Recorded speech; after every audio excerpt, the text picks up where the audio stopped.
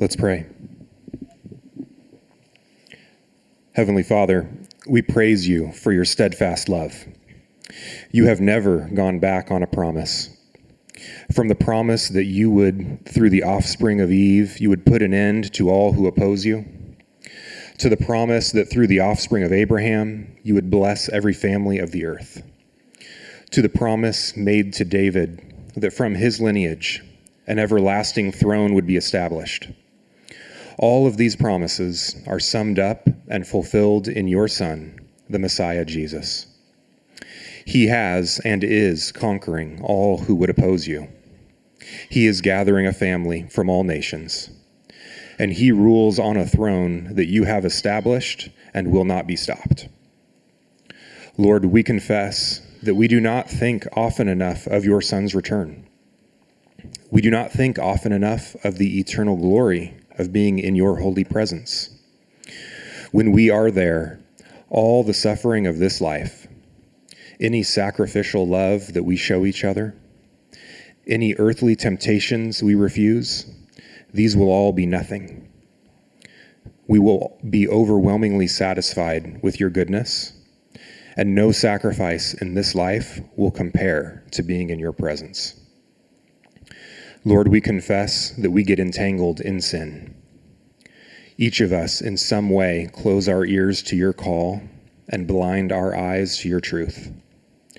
In some way, we are afraid of the transformation you want to do in us, and so we cling to earthly comforts. We seek the affirmation of people rather than your pleasure. Lord, forgive us for setting our sights so low and for being content with earthly glory that will melt to nothing in your presence. Help us to give ourselves wholly over to you. Father, we pray for our sister churches in the Northwest, for the Branch Church in Corvallis and Hinson Baptist Church in Portland. We ask that their gathering this morning would be a glimpse for them of what awaits for them in eternity. Your people living in fellowship, giving you praise and adoration. We ask that the individuals in the church would grow in godliness and charity for one another. We give you thanks for our ability and opportunity to gather here today, to praise you, to hear your gospel preached, and to renew our covenant commitment to you together through your supper. We pray for Hans as he delivers your word to us. Give us ears to hear what your Spirit has delivered to him through his study of your word. In Jesus' name, amen. Amen. Amen. Thank you, Ryan. You can have a seat. You can open up to the book of Revelation. It's the last book in your Bible. The book of Revelation, starting in chapter 1. I will never forget the moment that I saw my wife, Kelly, in her wedding dress for the first time. Now, I obviously knew what Kelly looked like. I'd seen her with my own eyes innumerable times. I generally knew what her wedding dress looked like. She had generally described it to me. But there was something about the combination of seeing her in that wedding dress, in this new role in my life as my wife in covenant union, and that cast a whole new light on what I had seen before and what I saw before me. Or at least what I thought I had seen before. And this was the moment, as the wedding photographers call it, of the big reveal. In that moment, something previously unknown became a reality for me. You see, I had been thinking about getting married for much of my life. I had been engaged and assisting Kelly in planning it for about 8 months. Let's be honest, I didn't do much of the planning. She did most of it. But in that one moment, it all became real in a whole new way. All these intangible, abstract ideas became reality for me. And in that moment, it became fact that I was Kelly Potter's husband and she was Hans Rasmussen's wife. It was almost as if the vow of covenant commitment to come just a few hours later during the actual ceremony was a formality for something that was already real. And it also caused me to see my wife in her full beauty. And this was not clear in the moment, but has dawned on me more and more in the 19 years of marriage that have passed since. In that moment, the reason she was so beautiful did indeed have to do with her outward appearance. She was a knockout, still is. But even more so, the fullness of the faithful and loving wife she has been and will be to me was initiated and came flooding into the reality of my life. I won't know the fullness of her as a wife until we both breathe our last and death parts us. But in that moment, I was able to glimpse the full reality at one point, maybe through a glass darkly, but still I was able to glimpse it. And that moment was indeed the big reveal. Well, the book that we are stepping into now is also a big reveal, but this one has more cosmic consequence. For it reveals the fullness of who Jesus Christ is in the midst of his church, in every age and in every place for the last 2,000 years and for however long he decides to leave us here until he returns. Now, I'm excited to introduce you to the book of Revelation this morning, which we will be unpacking in depth for the next 10 months. I'm excited because I think for many of us, it will help us see Christ and his lordship of our lives more than we have ever seen it before. And I believe that this will encourage us in a world that has warmly embraced chaos and rebellion. My prayer is that it will help us be sanctified as individual members of Christ's Church Universal, as well as a community who is co-laboring in witness to the gospel here in Salem. And I believe it will give us great peace and trust in the sovereignty of God for whatever comes next. And so we begin here at chapter 1, verse 1 through verse 11 this morning, where we will see an introduction to the revelation of Jesus to his church. An introduction to the revelation of Jesus to his church. If you're taking down notes, you can write down that title this morning. Let's go ahead and read through this morning the entirety of our text, and then we will get into unpacking it. 11 verses right at the beginning of the book. Revelation 1:1. The revelation of Jesus Christ, which God gave him to show to his servants the things that must soon take place. He made it known by sending his angel to his servant John, who bore witness to the word of God and to the testimony of Jesus Christ, even to all that he saw. Blessed is the one who reads aloud the words of this prophecy, and blessed are those who hear and who keep what is written in it, for the time is near. John, to the 7 churches that are in Asia, grace to you and peace from him who is and who was and who is to come, and from the 7 spirits who are before his throne, and from Jesus Christ, the faithful witness, the firstborn of the dead, and the ruler of kings on earth. To him who loves us and has freed us from our sins by his blood and made us a kingdom, priests to his God and Father, to him be glory and dominion forever and ever. Amen. Behold, he is coming with the clouds, and every eye will see him, even those who pierced him, and all the tribes of the earth will wail on account of him. Even so, amen. I am the Alpha and the Omega, says the Lord God, who is and who was and who is to come, the Almighty. I, John, your brother and partner in the tribulation and the kingdom and the patient endurance that are in Jesus, was on the island called Patmos on account of the word of God and the testimony of Jesus. I was in the Spirit on the Lord's day, and I heard behind me a loud voice like a trumpet saying, write what you see in a book and send it to the 7 churches, to Ephesus and to Smyrna and to Pergamum and to Thyatira and to Sardis and to Philadelphia and to Laodicea. This is the word of the Lord. This opening 11 verses is the perfect prologue to the rest of the book, because in these verses we are given a glimpse of the rest of the book and its visions and themes. This opening 11 verses shows us that throughout Revelation we will see one thing and one thing only: Christ revealed, Christ praised, and Christ enthroned. We will see Jesus Christ. Amen? And hopefully that is what you are going to get trained to look at the book of Revelation for, is to see Jesus.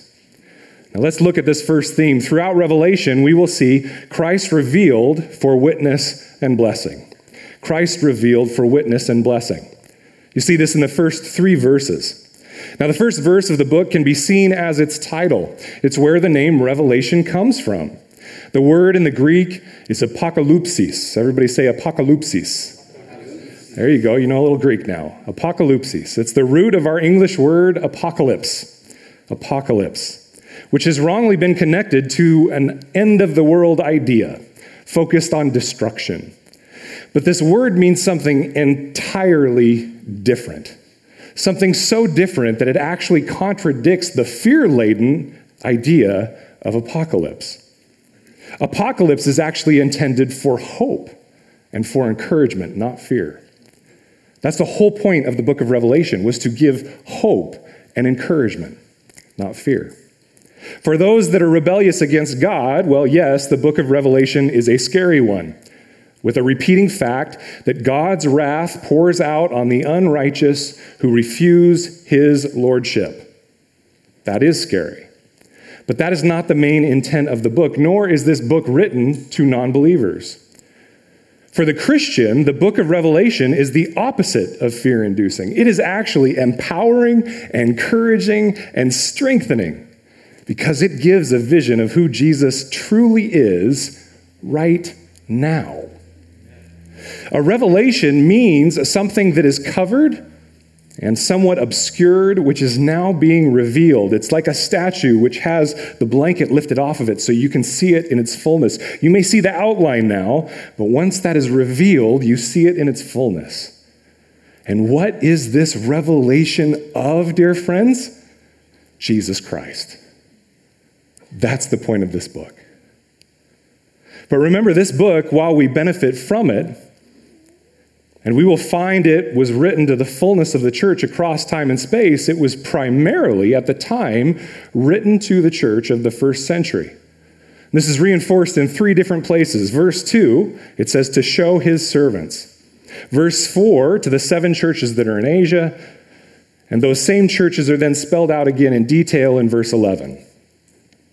Those churches were made up of Jew and Gentile, but this first century church was emerging primarily out of the Jewish scriptures. We forget this in our day and age, but remember that those that were Christians in the first century, their Bible was the Jewish Bible. It was the Old Testament. And as the letters became available and the Gospels became available, they started to circulate the church, but the church of the first century had a Bible that ended with Malachi. They were completely immersed in the Old Testament. And so when we speak of something that was obscured now being brought to light, it is specifically speaking of Old Testament prophetic foretelling being fulfilled in Jesus Christ. So this book, friends, is not primarily about what will happen in some distant future. It does have some of that, and we'll get into that. But it is instead primarily about what has happened in Jesus Christ, in his death, his resurrection, his ascension, and his present enthronement. It's about Jesus then and now. And so Revelation requires us to be intimately tied into the Old Testament, especially the prophets. Throughout this book, there will be imagery and allusions from Genesis and Exodus and the prophetic books of Isaiah and Jeremiah and Ezekiel, Zechariah, Habakkuk, and especially, as we'll see today, Daniel. Like many of those prophets, John speaks on behalf of a church that has no earthly temple, is in exile throughout the nations under a worldly empire, but looks forward to a temple in which God can dwell amongst his people. And boy, will John be blown away at what that temple is, because friends, it's you and me and the church throughout the world. Now, part of the reason we just went through Daniel a few months ago was so that these ideas are fresh in your mind for Revelation. And as we go through, friends, I'm going to be giving you a ton of scripture, as are the other elders and pastors that step in for me at various points throughout Revelation. And so for you, you can take those down and go back and restudy them. We may not even read through the full text on the screen, but we'll put it there so you know where the allusion is coming from, and you'll be able to go restudy them. Now, what we will see throughout the book is that the character known as the Son of Man from Daniel, the Messiah, the divine king that was enthroned by the hand of the Ancient of Days, is the resurrected and glorified Jesus. And you might say, well, duh, Hans, that's what we covered in Daniel. But the reality is for the first century church, they didn't necessarily know this in full. People who were coming to faith at the earliest part of the church, they knew Jesus was special. They knew that he died for them, but they didn't know what was going on in the present. They thought, he's dead now. He's been gone for 20, 30 years. What do we do now? And so they needed to have this revelation to understand who Jesus was for them in the moment as an enthroned king, that they weren't waiting for the enthronement in some future day, but that it was occurring right then and there, and it is the same for us. And we will see this most definitely next week. But just to begin in orienting our minds in that direction, look with me at just the first two verses again. It says, the revelation of Jesus Christ, which God gave him to show his servants the things that must soon take place. He made it known by sending his angel to his servant John, who bore witness to the word of God and to the testimony of Jesus Christ, even to all that he saw. We see here the route of communication, the chain of transmission. It was the revelation about future events. Is that what it says there? No. It's the revelation of Jesus. Okay, guys, follow with me here. It's the revelation of Jesus. There we go. Not future events, Jesus. The revelation about Jesus originating from God the Father. Then it was given to the resurrected and glorified Christ. It was a vision about Christ, given to Christ. And verse 2 tells us that it came from Christ through his angelic messenger to John. And John was then to bear witness to all that he saw, which is the testimony of who Jesus is as the enthroned Messiah, the Christ, contained in the Word of God. And John was to tell this to the servants of Christ, the church. So, if you are more of a visual learner like I am, this is what it looks like. God the Father to Jesus Christ, about Jesus Christ, to his angelic messenger, to the Apostle John, to his servants, the church. Now this reminds us of similar visions from the book of Daniel. Angels giving visions from God the Father to a messenger to give to the people of God. And right away, we are taken back to the idea of Daniel's dreams and interpretations and visions that he had not only of his own dreams, but also of King Nebuchadnezzar. You guys remember King Nebi, right? Now, even the language is very similar to Daniel. Recall with me Daniel chapter 2. In that chapter, Nebuchadnezzar had had this odd dream about this statue. He dreamt about the kingdoms of the world by way of symbolism of this statue with a gold head, a silver chest, thighs of bronze, legs of iron, and feet of iron and clay. You can go back and re-listen to it online if you want. Now his own kingdom, Babylon, was the head, and then a series of lesser kingdoms, lesser quality kingdoms that end in the feet, picturing a weakened Roman Empire, occurred. And in the time of that kingdom, the weakened Roman Empire, the vision that he had declares that there would be a stone cut from a mountain by no human hand. It was formed divinely. And it strikes and destroys this entire statue, this entire kingdom, the kingdoms of the world. And that stone grows into a kingdom pictured by a mountain throughout the whole world. Does this ring a bell at all for any of you? Two people nodded. Anybody? Verbally?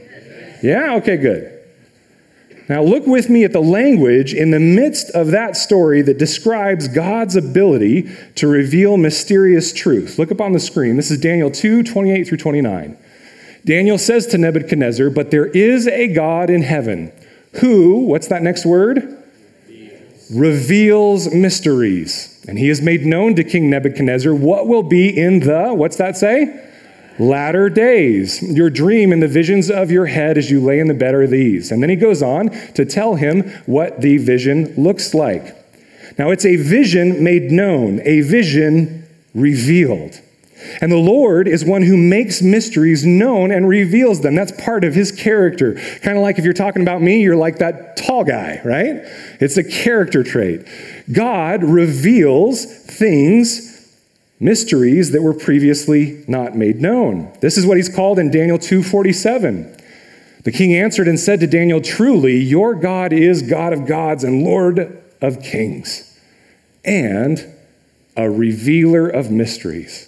For you have been able to reveal this mystery."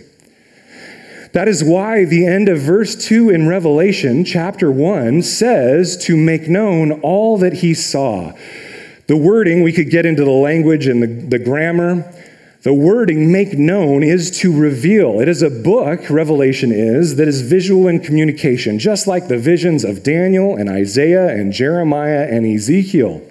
It is meant to be read through the literary toolbox of symbolism, revealing that which has been hidden. In fact, the original language there in Daniel means to make known, and it infers symbolism. Now, to read symbolism well, we cannot read Revelation literally.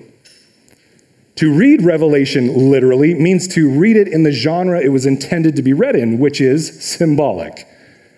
Instead, the letters of chapter 2 and 3 will begin to lead our mind to understand symbolism as they speak to real-world scenarios pictured with Old Testament symbolism. They'll talk about Balaam and Jezebel and all these Old Testament stories. And these pictures will then be carried out even further into the visions of chapter 4 through chapter 22. And ultimately, the promises of God will be pictured in fulfillment in the conclusion of chapters 21 and 22. Now, Revelation is used by many as the book that intends to show us what will happen in the future, the signs of the times of the end of days. Just for my sake, how many of you have heard it taught that way before? Raise your hand. A few of you. All right. Probably more than half of you. You guys are going to probably be sorely disappointed then, because I'm not going to tell you what microchip is the mark of the beast, because I don't believe that's what this book is for. Now, this is why Daniel's vision referred to what will be in the latter days. For Daniel, at his point in time in exile in Babylon, that vision that he saw that signified the filling of the earth with God's ultimate kingdom was for a latter time. That's why it said for Daniel, latter days. Now, it was for a time off in the far distant future from where he stood. But notice the wording in Revelation 1:1. Notice it. It says, the things which must soon take place. It says at the end of verse 3, for the time is near. This phrase is repeated at the end of Revelation as well. Friends, I want to submit to you that Revelation is not for some far-off, distant future time. It is instead for us to see who Jesus is in the present church age, right now.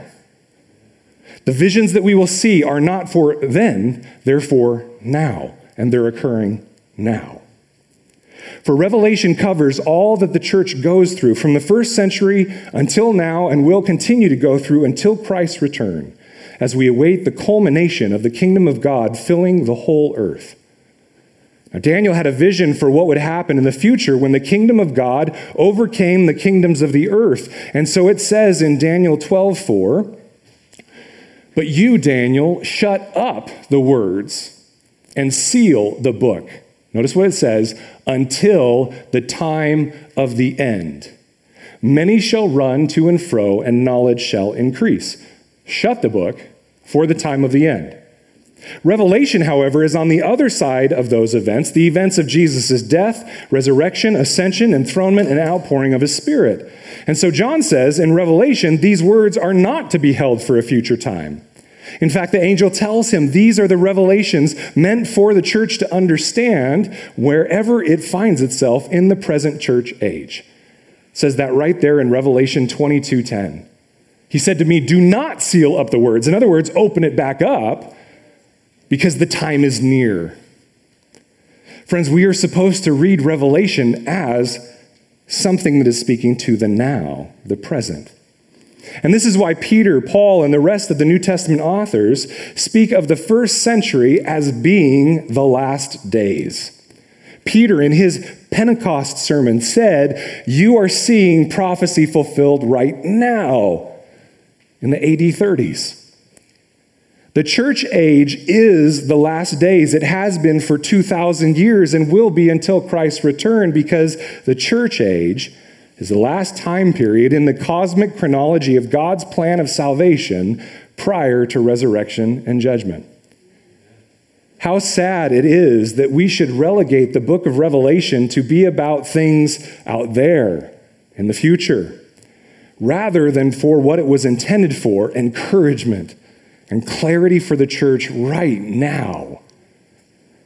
It is first and foremost the revealing of who Jesus is amongst his present church, that he is the sovereign king building his kingdom, warring against the darkness, holding us fast in patient endurance. He has been doing this since Revelation's writing at the end of the first century, and it is still true today. Now, there are many theories about how to interpret Revelation. There's theories about how to view it. There's theories about how to break apart the events within it. We may get into some of that, probably not very much. Now, we must approach it, because there are many views, as we did Daniel, with a humility that other views could have merit. Friends, I could teach this whole thing to you. We as pastors and elders could teach it to you, and we could get before the throne and God could say, you guys were wrong. You should have gone with that other view. We have to recognize that. But with this book, as with any other, what we commit to you as elders and pastors is that we're going to teach you the way we know how, to do our best to exegete the text based on itself and its surrounding context, to speak as closely to what it was intended to convey by the original author. And so we will be teaching Revelation in a specific school of interpretation. Now, as your hand raising showed earlier, many of you are familiar with the view that's called the chronologically linear future view. You're like, wow, I didn't know I knew that. Chronologically linear future view. You don't need to write that down.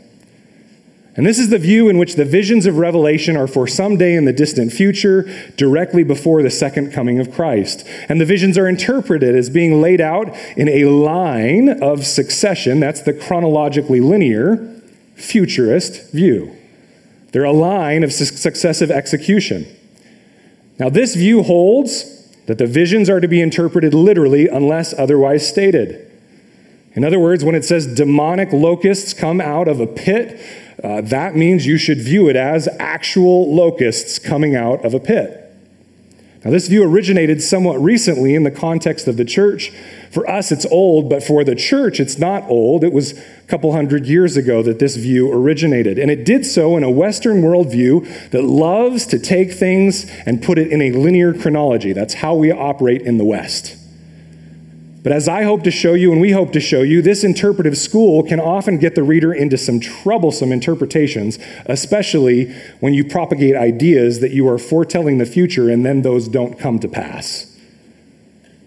Instead, what we will submit to you throughout this sermon series is that the primary orthodox view throughout history is the one that matches both the culture of the day and the literary genre in which it was written. If the other is pictured as a straight line going ahead into the future, you can picture the view we're going to teach you in more of a corkscrew fashion, hitting the same ideas over and over again as it moves forward in time, ultimately culminating in the return of Christ. This view, if you want to write it down, is called the progressive recapitulation view. Fancy terms, I know, but it's important for you to know. Everybody say progressive. Recapitulation. You will never, ever use that again, ever. But today I want you to know it. The reason I want to share it with you is because this is the most orthodox view that has lasted the test of time across 2,000 years. It is the one in which the visions of Revelation are providing truths to speak to the church in every age with a message for the present. It does so through coming back time and time again to the same events of God's sovereign plan of victory, judgment, and redemption. And so, rather than you seeing trumpets and then plagues and then bowls falling in successive order, they will be showing different facets of the same idea, as if you're looking at a diamond and turning it in the light. You'll see the same diamond with different views. This is what recapitulation means. Same item, different views. They will also be moving forward with greater and greater weight, a heaviness as we read them so that we understand them to a greater depth. And that is what the progressive means, progressive recapitulation. Now, it is for that reason that the message of Revelation is indeed a blessing. Friends, I will be honest with you, just like the name, progressive recapitulation and its view is not the sexy way to teach Revelation, right? I mean, we don't throw this up on our Instagram. Come learn the progressive recapitulation view. Everybody'd be like, what? Mission's a bunch of nerds. And we'd say, amen, we're Bible nerds, right? Amen. This is not the sexy view that's going to bring people in the door and make the papers. This is the view that is just simply a blessing. But friends, that blessing is far greater than the other views give. Because this blessing is meant as a motivation and encouragement, not for then, not that you've been given some insider information so you can find the signs of the time in the newspaper. Man, I'm old. On the internet, sorry. But so that you can have a message for the present. It does so through coming back time and time again to the same events and seeing in the midst of them that Jesus is enthroned. Look at verse 2. Blessed is the pastor and the congregants who read this, who hear it, who keep what is written in it. Friends, we are blessed because it is a book through its testimony and witness of who Jesus is now. Because we can be encouraged that nothing can stand against him or his church. Christ's true church can suffer trials and tribulations and persecution and slander, and hatred, and chaos, and even martyrdom. And we can be at peace that God is still on the throne and guiding all of history to the proper end. An end which he is ultimately glorified in, and that we are brought into his loving and merciful and gracious presence. To God be the glory. Amen. But notice that this is not just a cerebral exercise. Verse 3 speaks of keeping and who keep what is written in it. What does this keeping mean? What commands are to be kept? I thought this was just a bunch of visions. Well, friends, within these visions, but especially within the letters of chapters 2 and 3, John commands the church then and now with certain verbs. We'll see these throughout, so don't feel like you have to write this down. Just listen for a moment. The church is commanded to testify of Jesus, to hear God's word, to not fear, to repent of your sin, to hold fast to the faith that you have been given, to strengthen what remains, to wake up from your slumber, to remember what you have received and heard, to be zealous, to fear God and give him glory, to come out of the worldly system, to praise God, to worship God, and to be holy. We are blessed as we read aloud, as we hear, and as we keep what is written in this book, for we are in a time in which we need the strength of God's Spirit to hold us fast. And so Revelation casts our eyes on the resurrected and glorified Christ, where we will also see Christ praised as Savior, King, and God. Christ praised as Savior, King, and God. We see this in verses 4 through 8. Part of what makes Revelation so beautiful in its imagery is that it forces us to view our present reality through what we can't see. It truthfully tells us, friends, things are not what they seem according to your earthly senses. We may get that feeling. We may look around like we have over the last 2 years and God, something doesn't seem right. But what this tells us is, indeed, things are not what they seem according to our earthly senses. And on the earthly plane, this letter is from the Apostle John to the 7 churches that were located in Asia Minor, present-day Turkey. But the heavenly plane is just as real. It just may not be as tangible to our senses. And the warfare that is occurring there and all that God is allowing and commanding and doing is not obvious to us here. So God is giving John and giving us, his servants, a view, as if the veil is pulled back, into cosmic reality that is impossible for our senses to know. It's a revealing. In our earthly senses, we wonder what is taking God so long. Does anybody else want to confess that today? Lord, come on. That's like my prayer every morning. Sinful. But it is. It's real.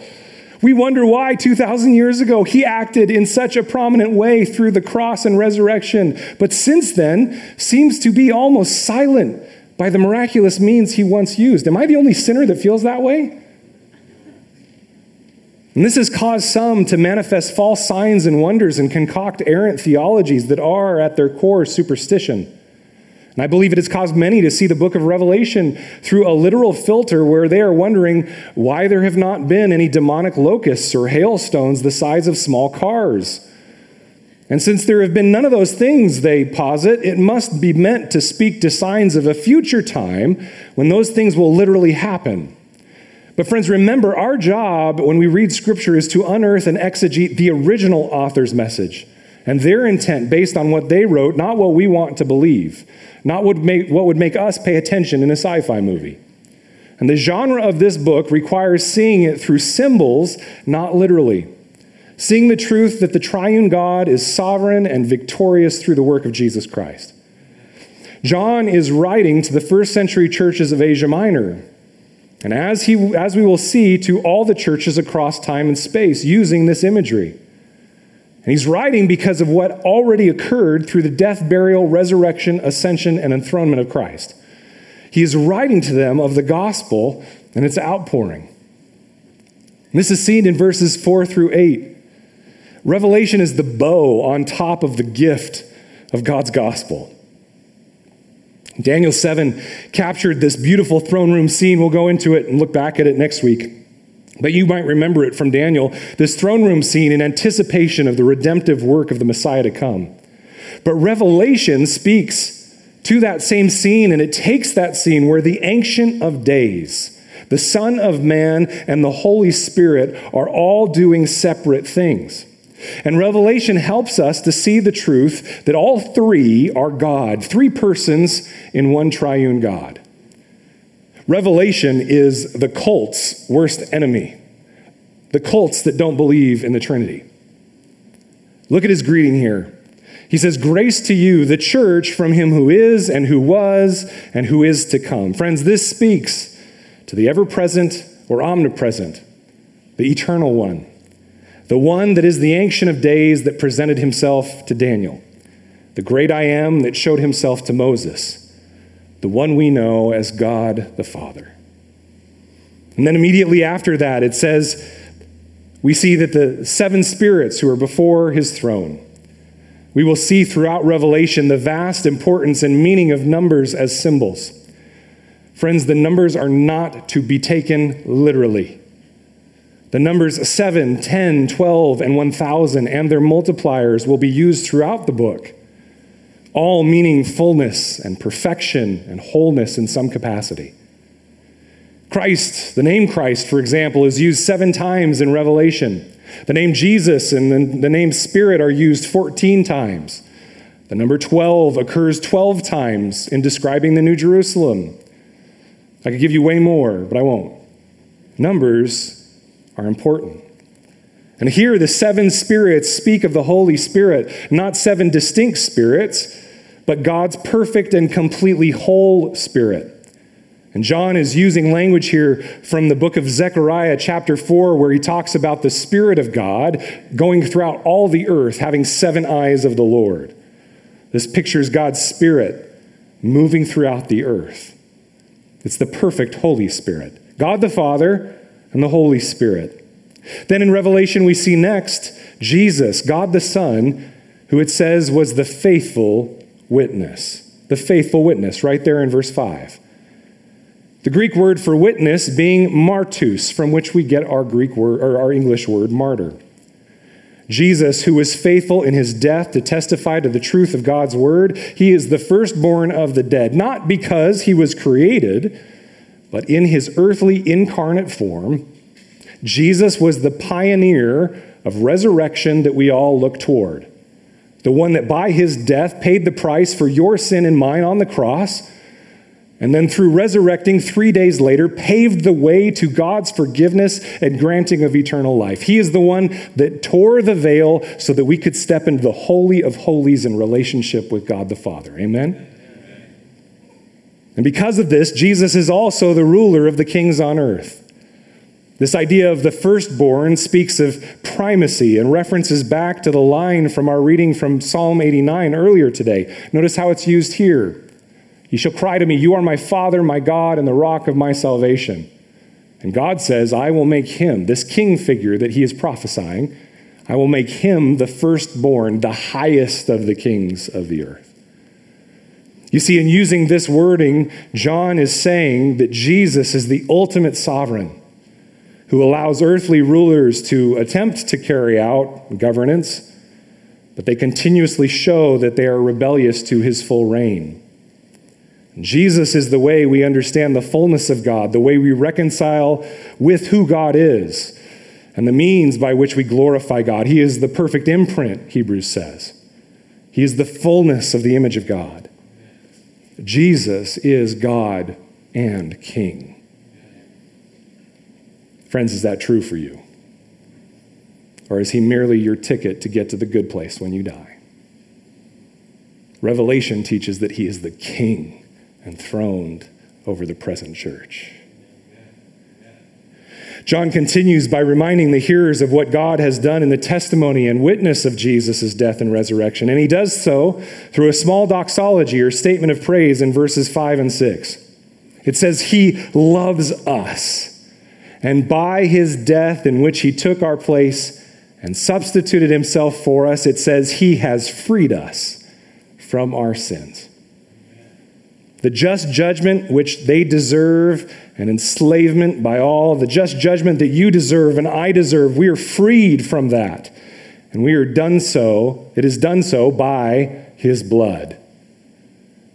And this set of redeemed individuals, this work of the cross and the resurrection did not just save us from our sins, did not just grant us forgiveness, it also created a people, a kingdom of people who submit to their king's reign day in and day out and help one another to do so through the new covenant. This people who are, it says, priests. Notice verse 6, he made us a kingdom, priests to his God and Father. To him be glory and dominion forever and ever. Amen. This people who are priests acting in service to God the Father, but also in our testimony, bringing sinners close to God's presence through the sacrifice of Jesus. Like priests, we have unmeditated access to God through Jesus Christ, and we maintain a faithful witness to the world as we willingly suffer for Christ. And for all of this work, for which Revelation is the exclamation point on the end of the sentence, John says, to him be glory and dominion forever and ever. Amen. So be it. John then calls on a number of Old Testament images to speak clearly that Jesus has accomplished these things, and in so doing, he is the one to whom the entire Old Testament was pointing. It says he is coming in the clouds, a reference to the throne room scene of Daniel 7. The Son of Man coming to the Ancient of Days. It says every eye will see him. This is a reference to the fact that his kingdom will be a kingdom like that mountain of the vision of Nebuchadnezzar that would fill the entire earth. And because of this, those who die outside of Christ mourn on account of him. They, like Israel, had their chance, to see and hear the good news of Jesus through the witness of his church. How has he filled the entire earth, dear friends? Through the church. Through the proclamation of the gospel, through the testimony of the church. And he continues to do so. And so those that hear the gospel of Jesus and refuse, they will mourn on account of him. They, like Israel, had their chance through the witness of the church and yet refused and stood firm in rebellion. If that's you today, I beg of you to repent. I beg of you to submit to Christ as King. And for this, it says their mourning will be heavy, especially on the day of judgment. He uses verbiage here. Notice it says, behold, verse 7, he is coming with the clouds, and every eye will see him, even those who pierced him, and all the tribes of the earth will wail on account of him. Even so, amen. He's pulling here from Zechariah again. Zechariah 12:10.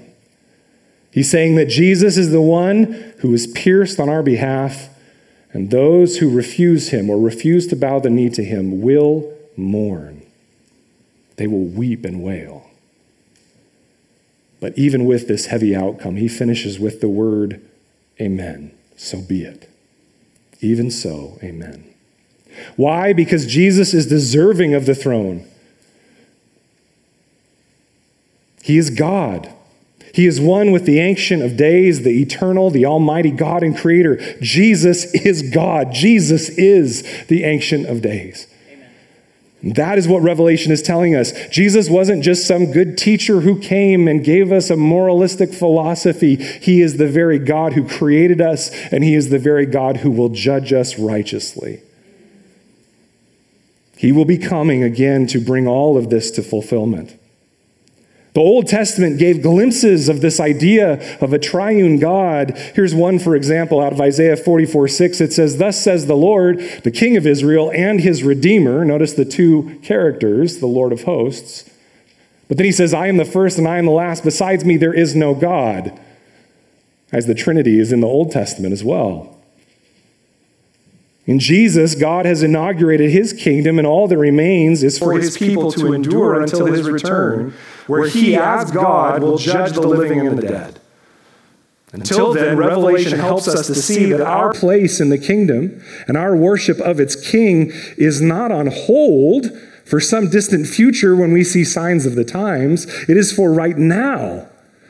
Because in Revelation, and even in the rest of these verses this morning, we see Christ enthroned amidst his patiently enduring assembly. Christ enthroned amidst his patiently enduring assembly.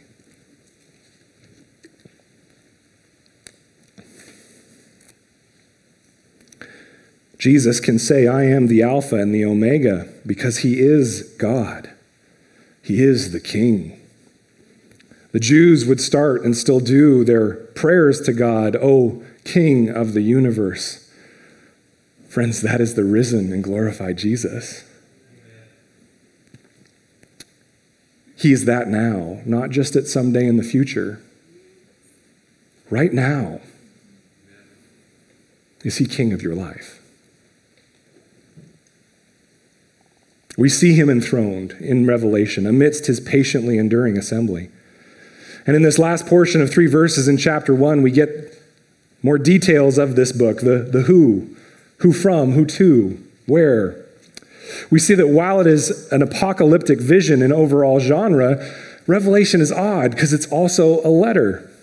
It's written from John to the 7 churches in Asia. We see that in verses 4 and 9. Now, there has been debate throughout the centuries about if this John was John the Apostle, who also wrote the Gospel according to John, who was Jesus' close friend and disciple, or if this is a different John that some have called John the Elder. Now, this author seems to have had great authority, whoever he was, and credibility in the Asian churches specifically, a place where we know John the Apostle was an elder. In verse 2, he is spoken of as the one who bore witness to the word of God, a pretty good title for somebody who writes a gospel.